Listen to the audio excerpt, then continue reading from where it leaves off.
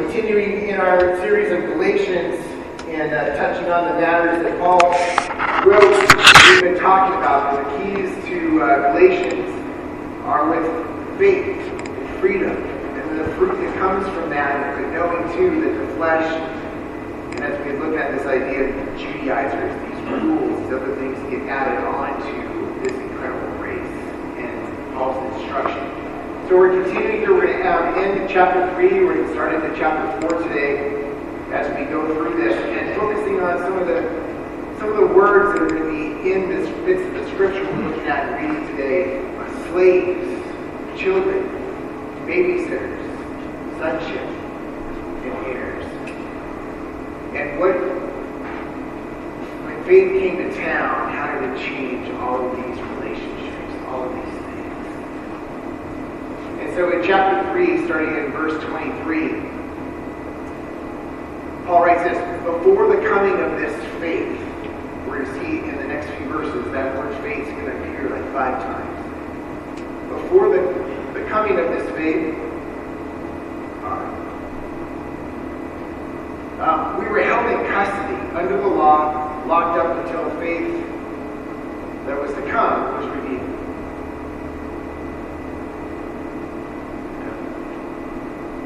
You have your Bible, right? Sorry about that. In Russian.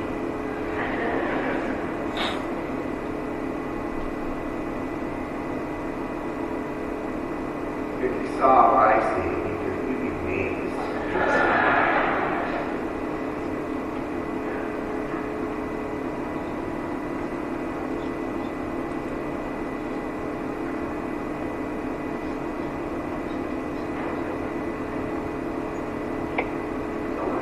All right. So then let's pray again. Thank you, God. God, thank you for grace. Thank you for second and third chances. All right, it won't take that long. But so turning your Bibles into Galatians chapter 3, starting in verse 23. It's plugged in, it's getting a signal. I don't know why it's not translating back here. It says, before the coming of this faith, we were held in custody. Okay. Under the law, locked up until the faith that was to come was revealed. So we're waiting for this faith to come. The law had been given. We talked about that. They were living under the law. They had been anticipating a faith. The faithfulness of God to arrive and fulfill. Yeah, me too. So we've been held in custody. We've been confined. Which is really the word like being protected by military guards. Yeah. We've been locked up. Oh yeah, it's not showing up here. Restrained and hemmed in. So this has been the condition that they've been living under. And under the law and living under these rules is no better than living almost in prison. Being led by these guardians. But they're waiting for this faith to come. That it would be revealed. So the law was our guardian. So you can take my picture. There we are. There you go, brothers. Sorry about that. All right, so we're under the tutelage of these guardians. And that word that talks about you're under this guardian, it wasn't that these tutors had a positive and negative per se, that they helped you and they disciplined you. It was pretty much just that disciplinary, keep you in line attitude. That was the heart of the law. And so they were living under this care and in hopes of a freedom that was to come. And as I thought about that this week, I remember back to my childhood. Some of you heard some of this. So my parents owned their Kentucky Fried Chicken stores from my growing up from age like 3 till 10 or 11 when they sold them. So when I came home from school every day, I came home to someone else's house. Until 7 o'clock, my mom, Monday through Friday, would pick us up, and I would have 1 hour with my mom. And so as a son, right, as an heir, I would come home to someone else's house. And frequently I would leave the custodial care of these people whose cookies were not as good as my mom's, who mostly just making sure I didn't die, my brother and I didn't kill each other, and their kids. So as guardian, I would come over to my own house that I had rights to, and often sit down outside of my own house feeling, this is my house, I have rights to my house, but yet I don't have access to it. And working through all of that emotion with my dog in my lap.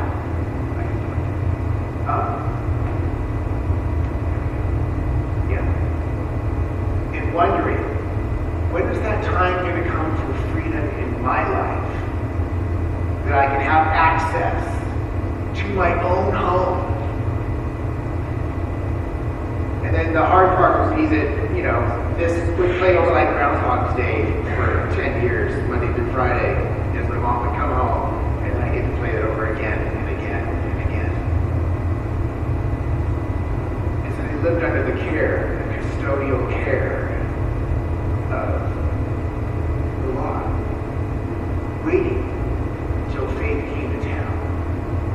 And faith came to town in the person of Jesus. This law was our guardian. And it wasn't until faith came to town that we could be justified. For we were living under the law. And Paul has been clear that it is faith that justifies us. And we're being made right with faith. Through faith. And in verse 25 it says, now that this faith has come, we are no longer under a guardian. Right? So faith has come. And there's radical changes taking place. And as I was thinking about this part of the verse, with the change that comes when faith comes and the law, I went back in my mind this week to seminary 20 years ago. My Bible professor loved to talk about the law, and I guess not that he was a proponent for it because he knows it was inadequate. However, he was keen to remind us that if you remember, the law came from God. Right? It was the best thing they had. And so, yes, it was custodial, yes, but it spoke of the blessing that was to come. So as much as it highlighted our sin, it also highlighted the provision that was going to come. And in the meantime, it provided a covering year after year for the sin. And I think about that. The example I have of that is, have any of you ever been in debt? I know it's a very few people in America, but right, so you have the principal and you have the interest. Yeah. And this is the way I think of it. The law came and it provided a way to pay for the interest year after year after year until that day would come that the principal would be wiped out and eradicated. So the law still had a positive. 14. It didn't justify us. It didn't make us right with God, but it still provided a covering. Right? That maybe that mounting interest wasn't as bad as it could have been. It does everything we need it to do. There was provision. They don't need the machine. But the good part was to remind us that faith was eventually come. It would eradicate the HDMI. bring freedom to us. So this faith has come because you're no longer under a guardian. So in Christ Jesus, you were all sons of God through faith. For a little while.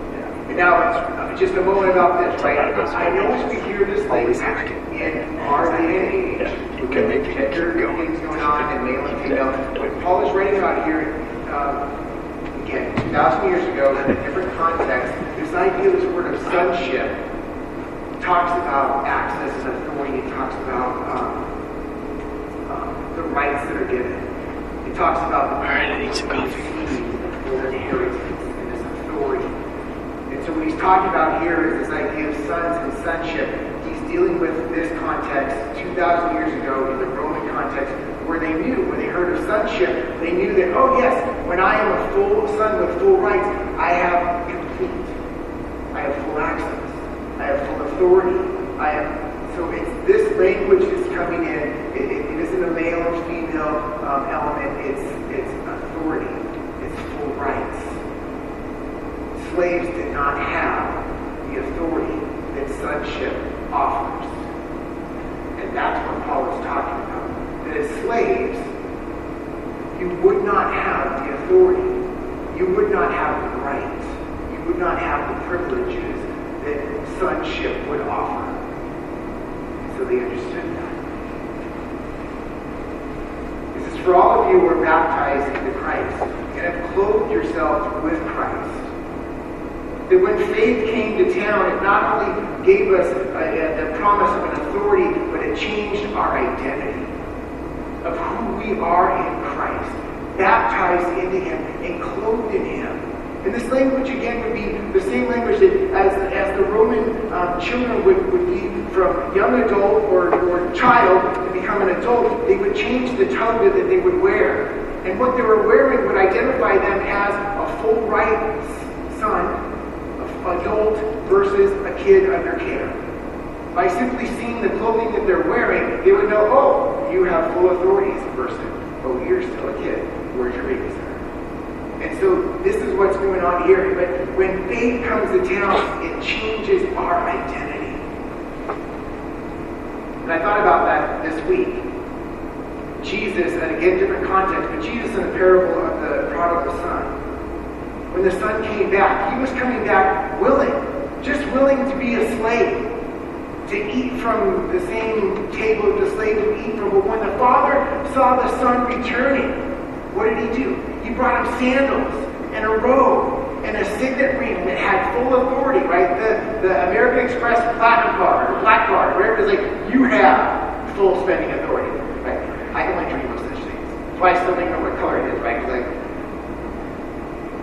But in that context,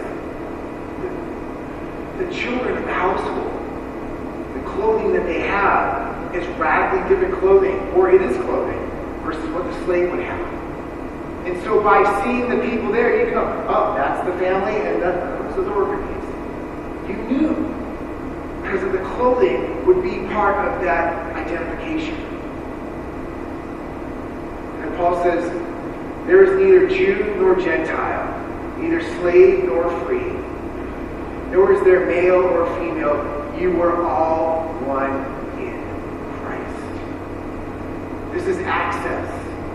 That regardless of our gender, regardless of our nationalism, our race, regardless of our social economic condition, that there is full access for anyone through faith to come to the Father.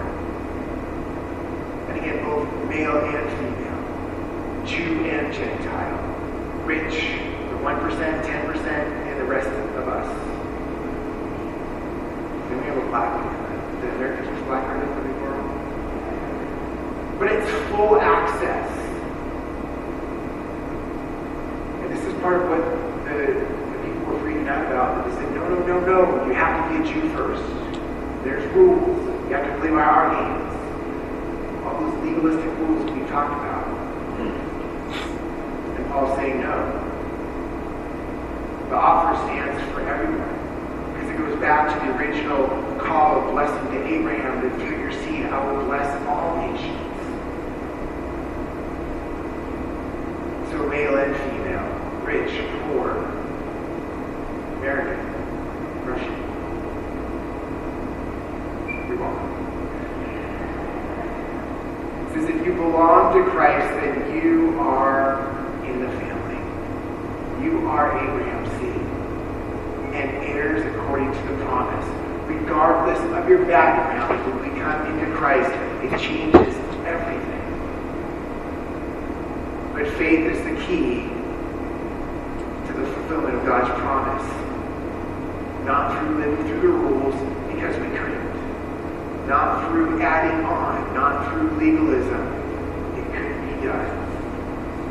The law didn't lead to justification. Faith does. And I thought about that this week. So when faith was revealed, when Jesus came to town, it changed two things radically for those who believe. It changed us positionally, and it changed us relationally. Then positionally, like Paul had just said, we are in Christ. We are baptized in Christ. We are clothed in Christ. The position changes based on our faith in Him. And then similarly, it changes us relationally. We become a child of God. We become one in Christ. We become Abraham's offspring. And then that bottom unifying element is we find belonging in Christ. We live in a society that is longing for true identity which is being spoken of here, and true belonging. I had a funeral service I did for a cousin of mine on Friday, and there's just sad trauma in that family line. That my cousin that passed away had a daughter that died horrifically, who had had a son before she died, and that son was taken over by the father, and that side of the family is involved in gangs. He's already been to San Quentin. He's 25 years old. And talking with some of my cousins about that situation, it reminded me of the need for community and family. That when there's a vacuum of a healthy family and true identity, that longing inside of all of us for belonging, for being a part of family, that vacuum will fill in, because that void will be filled. And if we don't bring the blessing of God's family to those people who are broken and empty and have a vacuum hole sized in their heart so huge, then the broken systems of this world are more than happy and not afraid to speak up for their standpoint and come in and fill in the void in horrific ways. When faith came to town, it fills in that void for those who hear this message of Jesus and come into this belonging. So the resulting application is our identity changes. We in Christ are a new creation. The old is gone and the new has come. That we are a community. It says you belong to one another. We belong to God first, but we belong to each other. To walk, to be part of a tribe together. And it gives us purpose to be a blessing. We're restored to live out the blessing, the original blessing back in Genesis, to be a blessing to the nations. And where God has placed us to live out being that blessing. So we have purpose.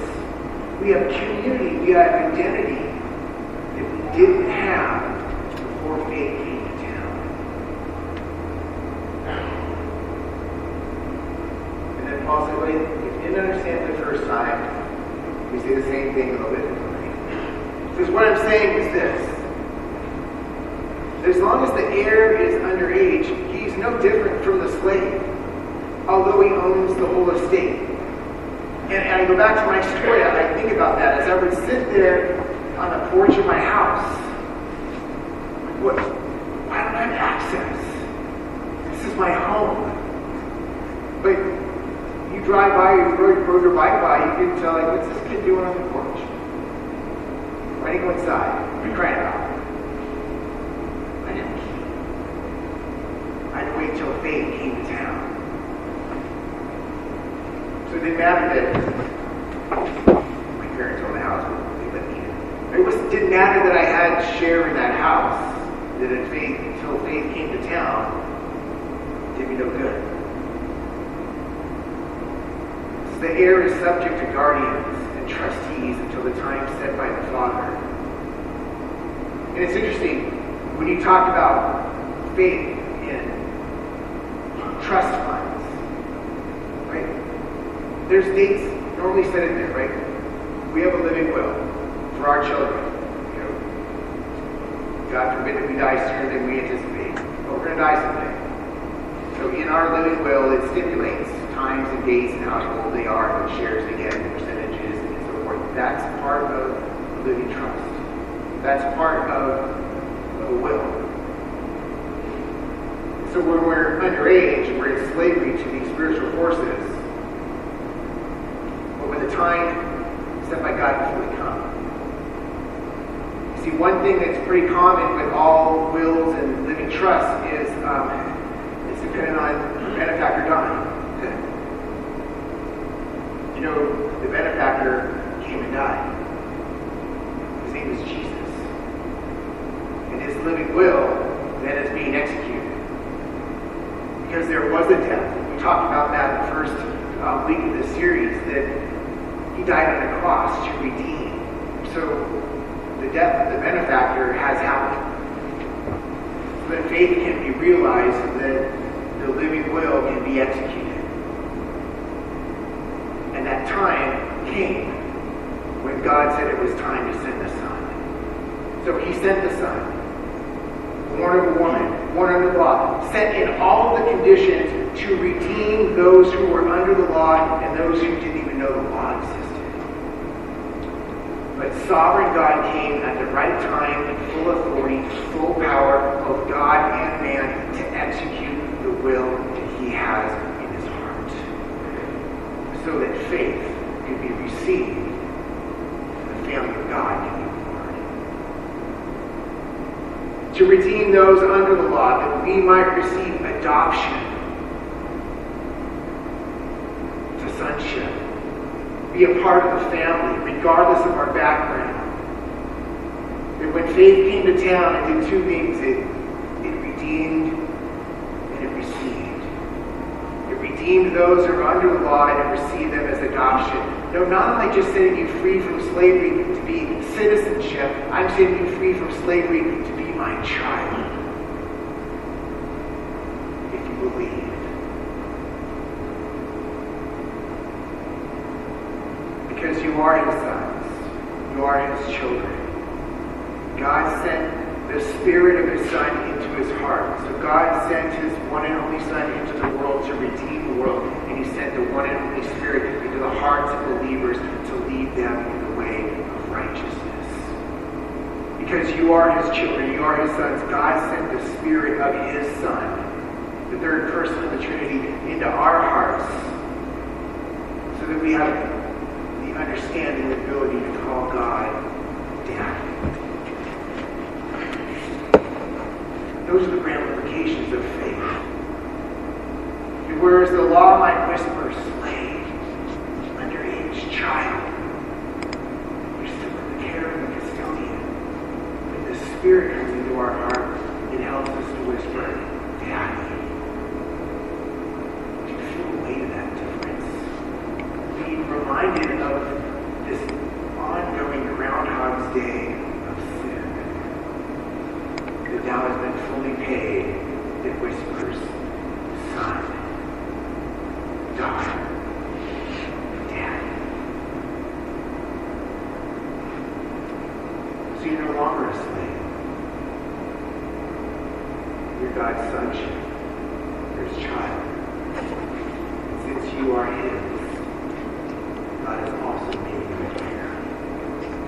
For faith redeems us from slavery to be sons, daughters, children, full right authority members of the family. It births intimacy within us to God. It freed us from the curse of the law.